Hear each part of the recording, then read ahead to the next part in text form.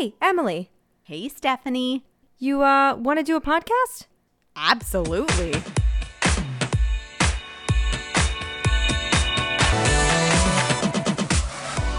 Welcome to Cycle Chats, a podcast to destigmatize what it means to be a woman. This is episode 12, If You Want to Be My Lover, where we strip it down and take it off as we talk to certified sex therapist and sexual health educator on a mission to take the taboo out of getting frisky, the ever so lovely Sarah Watson. Thank you so much for being here. I have been looking forward to this for quite some time now. Oh, thanks for having me. I'm really excited to be here as well. You're our first time talking about sex, but it's not Stephanie and my first time having sex. But it's very exciting because this is a part that we, of ourselves and for our listeners that we really haven't delved into yet. So I'm excited to open up this conversation because it is an extremely important conversation to have and to destigmatize. So thank you 1,000 times. Thank you for being here and sharing your knowledge with us. Oh, I'm really excited to be here. I love talking about sex anytime, all the time. So ready to get into it. So what made you get into this field? Yeah, I love this question. And it's always like a crazy story. So I'll try to give the cut down version. So I went to grad school for counseling and I specialized at that time in art therapy. And which is lovely. Like art history was my undergrad. And I was like, okay, I'm going to do this. It's going to be great. And then you finish grad school and you go to get a job doing art therapy and you realize that there aren't jobs. So went straight into working for community mental health and then found an art therapy job. And I was so excited and it was wonderful for a minute. And then it wasn't. And then I got laid off and was just chatting with one of my best girlfriends and her mom is a therapist. And I was like, hey, does Sally know anybody like in my area that would like hire me? And she's like, oh, I'll ask her and let you know. And so Sally, best friend's mom, is like, come over, we'll have a little chat. And we have a little chat and come to find out, like I knew Sally was a therapist. Didn't realize that she was a very well-known sex therapist and had started the sexual health program at University of Michigan. So throughout just having this very long conversation with her about what I wanted to do, and I really wanted to work with couples. Like I knew I could do therapy one-on-one that I had lots of experience in. I was like, I love working with couples due to, talking with friends and like helping them navigate relationships. And she's like, well, the most important part is sex and intimacy. And she's like, you need to be certified in sex therapy. So I jumped in and we did it. And since that moment, it's just been go, go, go, go. So it was, a weird domino effect of things happened to land me in the right spot in the right conversation and get the training. I think it's so important that there are people like you that exist in the world because I talk about this a lot on our podcast. I grew up very religious and no diss to anybody, but I can tell you what an unbelievable is the only thing I could think of. It put on my sexual identity, how I experience sex, like the level of guilt that I still have to work through. Like I'm not allowed to feel pleasure and I'm not allowed to talk about, and I love talking about it because I found that once I wasn't feeling so sexually repressed, I was like, let's talk about it and take the taboo out of it. It can be so beautiful, but we put this let's not. Well, how do you think we're all here? I say that all the time. So also grew up very religious, a private school kid with the exception of 1 year. And that was, just due to finances for my parents at that time. But the shame, right? It's like shame and guilt. The combo is incredibly overwhelming if you grow up in that type of household and you've been indoctrinated with all of those things. If religion is for you, right? No, that's wonderful. Do your thing. But you also need to take a look at what are you being taught and how are you being taught about pleasure and connection and intimacy and vulnerability. And not even just with a partner, with yourself. It's how many times, you've had a long day and you're like, I think maybe I'll take myself on a date and get lucky with myself later, and it should be fun because that's something that I have even found makes me feel better if I'm having a hard day.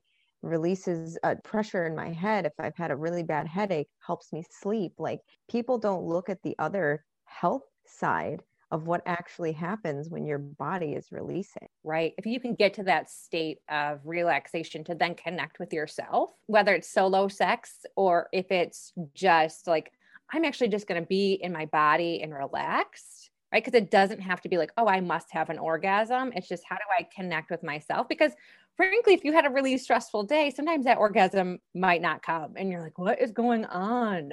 4 hours later, you're like, right. And you're so like, tired. I need more lube. Like, what's happening? Change the batteries out. You're plugging it back into the wall. Yeah, You're like it's oh, time God. out, time out. Yeah. Yeah. It is all about like just connection to self and like being okay with how you feel and that you have the ability to have pleasure. Right. No one talks about pleasure. There's no talk, in these traditional sex ed courses at schools. It's just not talked about.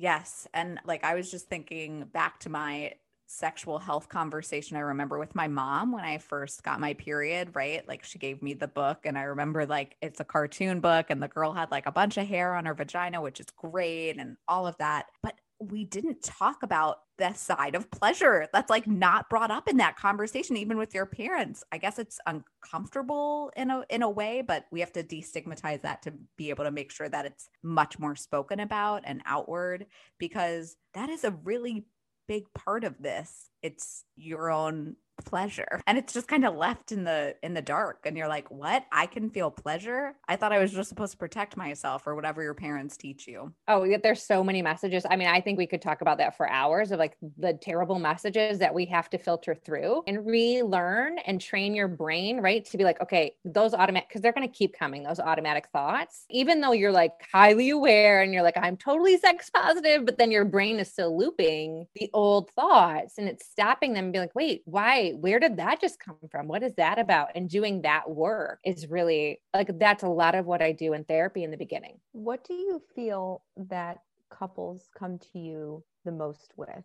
Also, very good question. And it's really depends. And I hang with me here because it really depends on the couple. Sometimes it generally tends to be one person is driving that bus of saying, it's time to go to therapy. So it really depends on which person in the couple is saying we need help. But I would say there's a couple top that stick out right now, which is desire discrepancy, right? So it's when one partner wants to engage in intimacy and physical pleasure more than the other. One is just a pain, like if there's any kind of like physical pain or issues going on, that is definitely a factor. And I tend to kind of work with individuals first if that's, if it's pain, because sex is not supposed to be painful unless that's what you're looking for, right? But it's not supposed to be painful. And then the third one is really lack of communication altogether. It's just like, we're not having sex. Well, okay, well, why aren't you having sex? What's going on? Well, I don't know. Well, okay, have you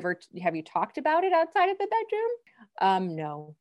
So when I'm like, okay, well, let's back that up and be like, we need to work on how are you communicating about your needs, your wants and desires outside of the bedroom. And so that's what I work with couples on that. But it really is like a whole, like it's anything underneath the sexual health umbrella is why people come to me. It really just depends on the couple and what's bringing them in. So it can be anything. It's interesting too about voicing what pleases you. Something that I'm better now.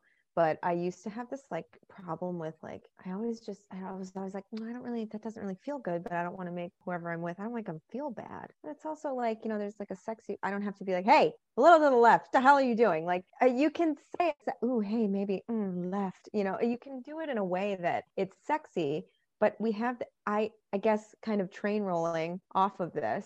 I had a partner tell me once when I was like, hey, I don't really like that. He's like, I know what I'm doing. And because I was so young, I was like, okay, no problem. And I just laid there and I was like, okay, I guess he knows what he's doing. And then I started to realize like your body naturally gives you signals that it doesn't like something or someone. I used to go numb. I would feel nothing. And as I got older, I later realized, oh, I can feel pleasure. My body's choosing not to because it doesn't feel safe. Exactly. Oh, I'm so glad that you figured that out, right? Because that is such an important and sad. Like, it's like really important and like so sad. I'm sorry you had to go through that experience. I can say I've had a very similar experience of being with the partner when I was very young and just like thinking that this is what it was, when I then later realized that I never felt good about it. And it was just like, okay, you're just laying there like a receptacle for a penis, you know, like The visual of that. Beep, back it up. like it's just like insane to think that so many people go through that. And then how do you undo all of that? Right? Like it's a big deal. And two, also the part where I would sometimes take a long time because I didn't always feel the need to come or release. Sometimes I just liked the act of it. Some of my partners are like dead set that needed to happen. And they're like, you're taking too long. And I'm like, I don't know. You're really honestly not making me feel very good because you're like, aren't you there yet? Well, okay. I didn't realize there was a time limit on this. I'm sorry. I think with my partner now, he's so unbelievably brilliant with, it's all about you. Don't worry about it. We're so comfortable in communicating what we want with each other in a way that feels safe that it's always awesome, whether the big grand finale happens or not. Again, you're coming at me with good lessons, right? Because that's exactly what we need to talk about, is that most women, most vulva owners, right, are not going to achieve orgasm or the release, if you will. It can take up to 20 minutes. That is the average time. Hi, I'm Emily, and I take about 20 minutes to come to an orgasm. It's very nice to be here. Thank you very much for having me. Thank you for being here. Yeah. And we are taught, like, okay, so think about why that is like an overwhelming idea, is because think of every piece of media that, well, maybe not every single one. Okay. But like 94% of the media that we have seen shows it's just so quick. There's no foreplay. And especially if it's heteronormative, where it's like penis and vagina, and then she's losing her mind. It's such trash. It never happens that way. Like 50 Shades of Grey.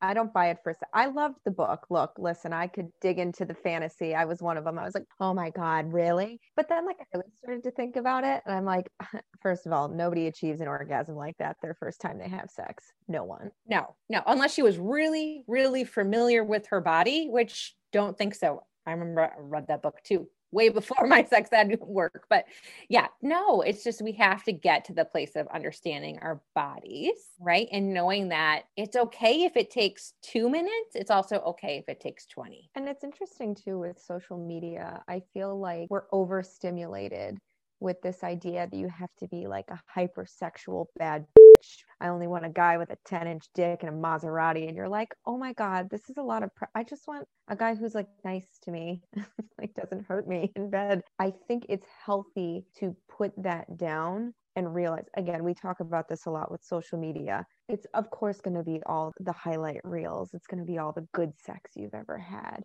It's going to be the hottest people you've ever been with, all the money, whatever. But put that down and realize that you are a human being. And sometimes it's not always great. Sometimes you're like halfway through and you say to your partner, I'm really just not in this right now, which I've done and gotten scolded, but then I've done and it's been celebrated. No problem. I want you to be comfortable, because what is the point of us doing this if we're both not in it together? And that's with my current partner. Well, give him a high five, because that's amazing. I do. I high five him after sex. I'm like, nice. Thanks so much. Thanks to the orgasm guy. Like, it was amazing. Do I owe you? Would refer to a friend. I love that. Yeah, no, that's exactly where we should be, right? Is that if you can't be mostly present, right? I say mostly because it depends on where your brain is and what's happening. If you can't be mostly present with yourself and your partner during sex, then there should be a stop. Like, thanks so much. we tried, it's just not working. And then that's okay. There's nothing wrong. But we have been taught, right, as people, no matter where you are, is that if someone stops having pleasure with you, then it's about you and not them. And how do you not make that a personal thing? Just about two individuals coming together, and that it's going to shift and change. And it doesn't mean that you're not attracted to them or that you don't love them or whatever bullshit that you're, playing through there. If your partner is the one that stops, or if you're the one that stops, and like, just come back to it and have a conversation about it later outside of the bedroom, right? Like, hey, whether it's just like, hey, how did that feel for you, or what's going on? And just kind of not debrief, because that's not what I'm talking about. No, I just like having a conversation about what went well, what you could try differently, and just kind of connect and really just be with each other, I think is really important after moments like that, and just after sex in general. So whether it's you're stopping it, or if it was really amazing, to talk about it again, right? The next day, like, that was amazing. I really liked it when you did XYZ, or I didn't really love this. Could we try this next time? Constantly like reevaluating. How did it go? Yeah. Communicating. Communication is key. It's sexy. Yes, it is sexy. So we were talking about this idea of media, social media, movies, TV, songs, all these things going into our brain and saying, oh, well, a woman orgasms this fast and all of this stuff. But something else that it does is talks about how many times you should be having sex. And it's like, sex is every night. You should be having sex every night, all the time. You should be totally sexually attracted, all of this. And I have my own problem with that. But I'm curious to know what you found is the average. People always want this statistic. You'll have to look it up exactly. But I think between the ages of like 25 and 40, it's once a week, maybe. That's me. And that's maybe. That's once a week, maybe. Yeah, that's just something I have a big problem with a lot of movies, songs, media, all that stuff, because I think it turns what the idea of love is into lust, and it over sexualizes relationships. Like my husband and I were just having this talk the other day about sex, right? And it's not just all about that. It is other intimacies that create the relationship and make it work. We weren't saying sex is bad because we love having sex with one another. It's just there's other things that go into what makes our relationship work, other intimacies that we've done. And we've almost been together now 5 years, and they've ebbed and flowed and they've gone in different directions. And I think that's okay. Well, I know that's okay. I don't think, but I know that the problem is these movies that are just like a snapshot of what a couple's relationship is. And it's just over sexualizing everything to make people who are watching it say, oh, well, I'm not that sexually active with my partner. Is there something wrong? Should I feel something different? Oh my God, I need to dump them and get on with somebody else. And I think that's the problem. I think movies and media just in general, right? So it's always showing the new relationship hormone part of thing. I know that's from another sex educator who coined that term in a training I did a while ago. And like, we're constantly seeking that like incredible lust and connection and fireworks. And about after 6 months, those feelings kind of get down, they dwindle down, and then you get into this more comfort in a relationship, whether you're in love or not, but then you find that comfort in the other person. And you also have to think about who's writing these things. White old dudes. So that's terrible. So unless it's written by, like a feminist, inclusive, diverse person, like, it's probably trash, because they're not doing their research on what relationship really looks like. And if you think about it, it's now we're just getting this tiny little sliver of more inclusive in regards to everything media, just a little bit right now. But so growing up, everything that you've seen and read and heard, all the magazines, all the music, all of that is coming from white old dudes. Ugh, gross. But now that's stuck in your brain because it's stuck in my brain. You have to retrain how you view things. Because I still do too. Some things that I know as a feminist, I'm like, I don't really think that way, but the thought's popping in there. And that's from my brain at a very young age being trained. The magazines and the internet started becoming a little bit more popularized. I was on MySpace, it's like the dawn of the digital age, and you're surrounded by it, you're listening to it, it's in pop culture. Sexuality should be celebrated, but wow, to the extent that it was pushed because it sold and it made money, there was a monetary value put on it. And then you grow up listening to it, reading it, looking at it. How can you not start to believe and buy into that thought? You kind of have to, it's like retraining what you really believe in and then what you were conditioned to believe in. It's how do you feel versus how should you feel? And then it's filtering through all of that. And this is a long process, like to get through all of that. One, recognize my thoughts about sexual health and relationship are probably not based in scientific information or healthy things, like healthy education. Who's talking to you, right? Unless you're really lucky, and I've only had one person ever answer this question and be like, no, I got a great education about these things. And I've done lots of talks and lots of clients, but our education comes from peers and from all of social media and media in general. Unless you were really raised with the people that were sitting you down and having continuous conversations about sexual health and healthy relationship and communication, then you get into a relationship and you're supposed to know how to do all of these things. And then you're like, what? Like, I have to talk to you about my feelings and my needs and desires and tell you that I don't like it when you touch my boob that way, or don't grab my ass in that certain place. But then you don't know how to even say that. We're up against some heavy things. I find it interesting too. You just kind of backtracking a little bit. I had a girlfriend who she had a really high sex drive. And so for her, physical touch was like the top of the top. And I couldn't keep up with it. And I think I liked the idea of being one of those women, but I just never was. No matter how hard I tried, no matter how I dressed, how I tried to convince myself, I finally came to the realization that I like the idea of things more than I actually like doing them, in a way that I started realizing, okay, what are healthy things that I'm utilizing that service for? And then where am I maybe handicapping myself into certain thought processes by, I like the shiny new toy, or I just like the idea of that. So I'm going to, run and see if the grass is greener there. So once I started splitting that up, and especially in terms of sex for me, I was like, you know what? I think I can rev myself up and like the idea of something to get me into the mood and be able to talk to my partner about it without actually having to do it. And to me, that's still sexy. And I'm very, very, very fortunate that I have a partner that is the same way. He likes to talk about sex. We talk about intimacy. We don't have to be intimate 24/7 with each other for us to be close. We were recently just talking about how I feel closer to him sometimes when we're just cuddling, being silly with each other, than when we're actually being physical. For us, that kicks the craving, whatever the saying may be on it. Absolutely. I think it kind of ties into the question of how many times, right? What is normal? And it's thinking, and normal is a terrible word, but average, I would use, sorry. But what immediately comes to mind, right? If you're a female body person, that if you are having a menstrual cycle, that there are certain times of the month that we are designed to want our partner so that we can have more babies to continue the population. And then there are times that we pull away from our partner. Really, the research, and I read this recently, which I think is fascinating, right?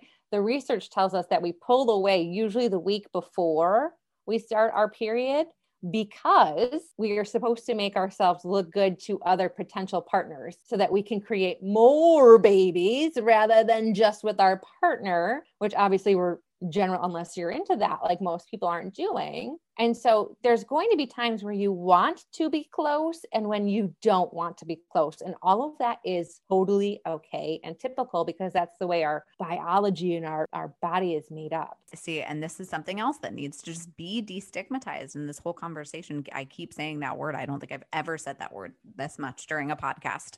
We hooked up with our friend Audrey, so shout out, and she is a cycle syncing coach. And I did not know that there was 4 phases of our menstrual cycle. I didn't know. I'm a almost 29-year-old woman. How did I not know that there was 4 phases in my freaking cycle that I've had since I was what, 11 years old? That's disgusting. That is so upsetting that women aren't being educated. Why is it not being spoken about in those health classes? It really blows my mind. So it's not being talked about. Who is helping the schools decide, right? For public schools, who's helping them decide their health classes and how they're going to do that? Only 17 states require sex ed to be medically accurate and inclusive.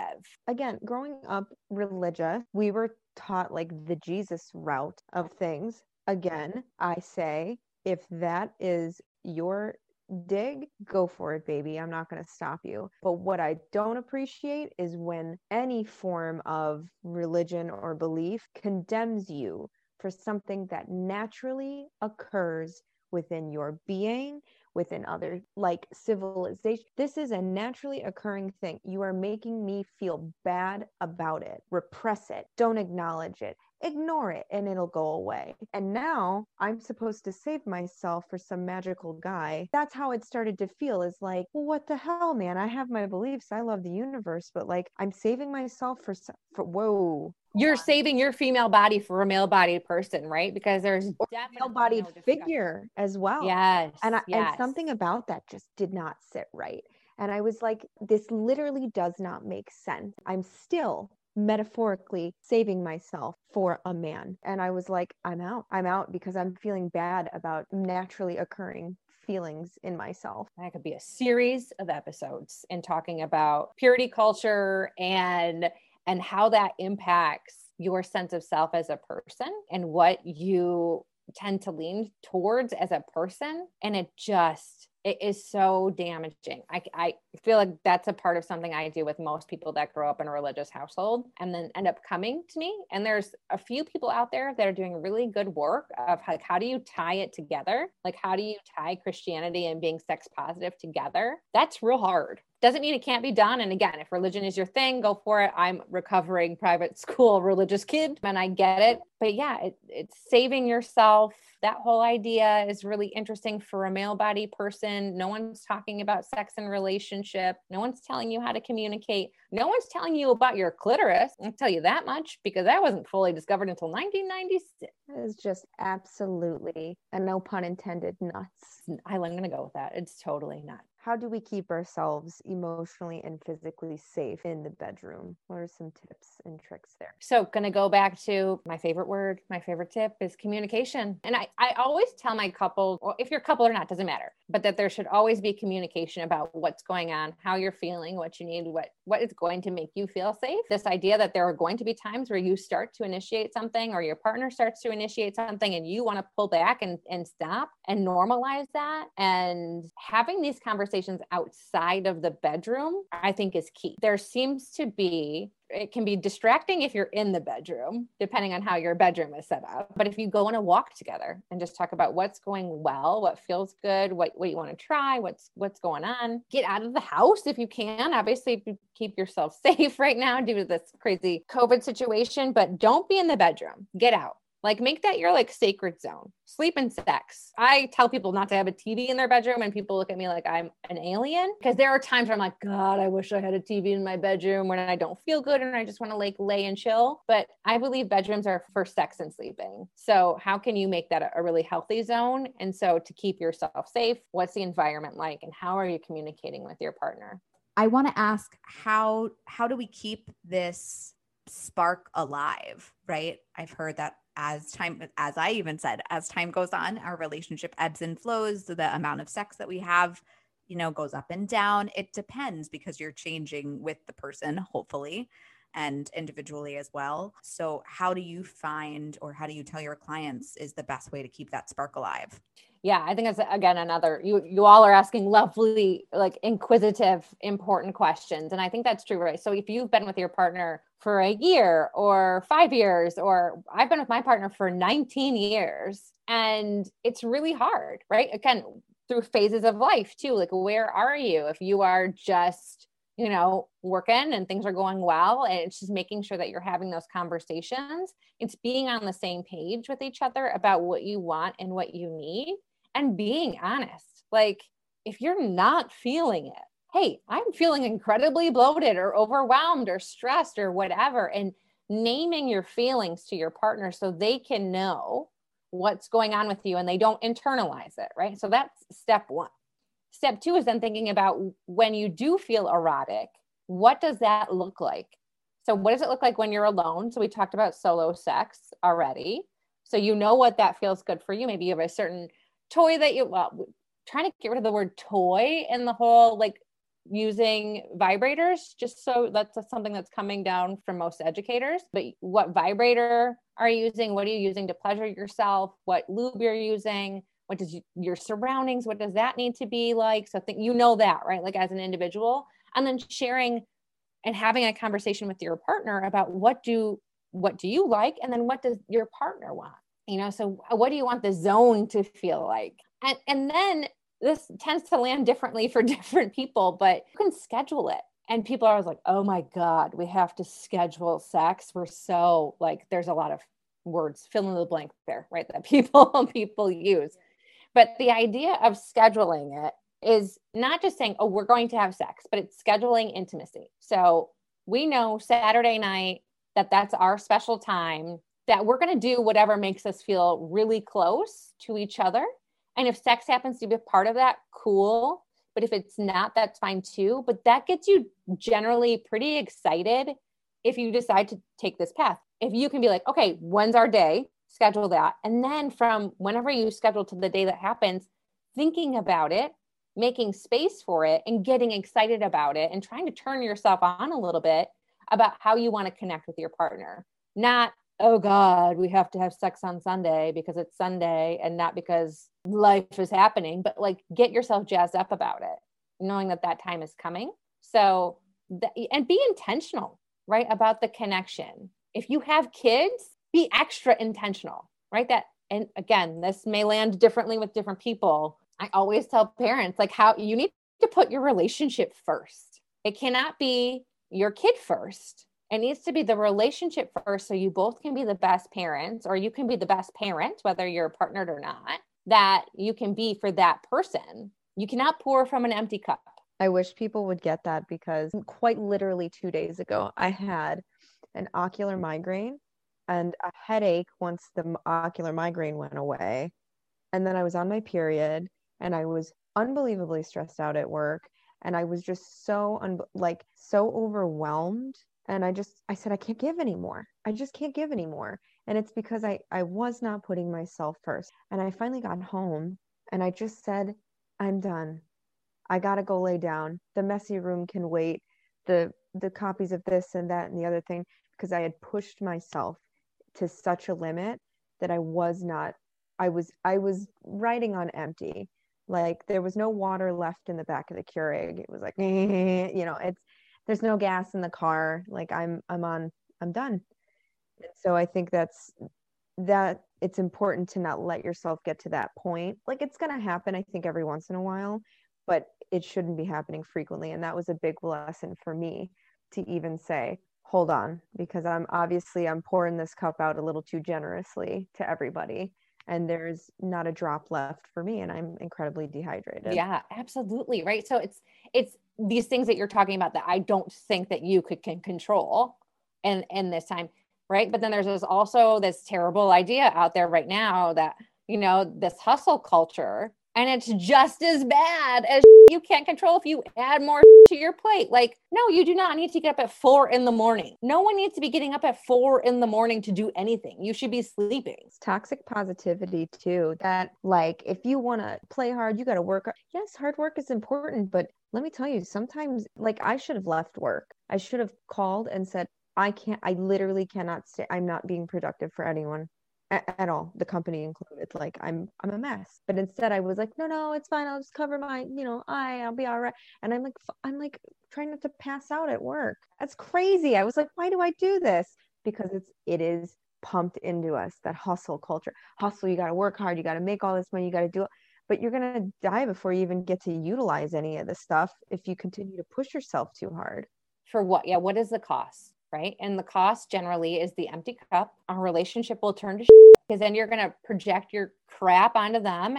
And then there's going to be some kind of fight that has nothing to do with anything that you're upset about, right? Like kitchen sink, that stuff, like, and you can't do that, right? So it's taking the minute with yourself about every day, like what's going on with me? You know, why am I pouring so much out? Is there a way to control that? And that's not always possible. And I realize that, but just to keep that in the back of your mind about what's going on. Don't put so much stuff on your plate because it's not worth it. What does women empowerment mean to you? Oh, I love that question. I think it's just if you are a female body person and that's how you identify, to be with yourself, right? Like to take care of yourself first. And then for me personally, it's okay, if again, using the cup analogy, if my cup is full, how am I going to help other women fill their cup? And I may have capacity for a very large way to do that some days.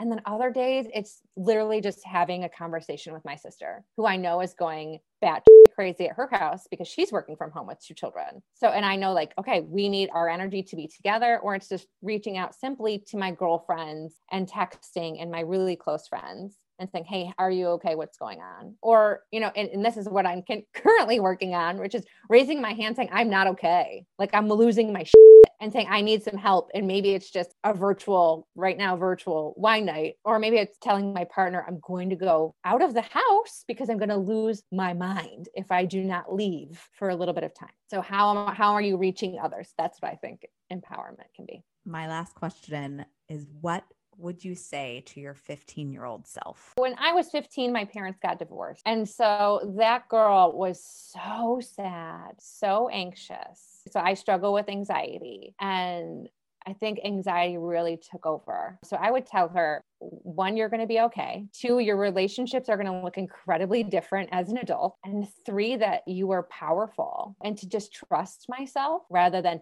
I just went through a cycle of just doubting and putting myself in a role that I wasn't meant to play with friendship, especially at the end of high school and in the few first years of college, and to trust and know that I know what's best for myself, and I'm going to do the work, and I'm a badass. Like I can't imagine that I would have ended up in this chair doing what I'm doing. She would have been shocked, I think.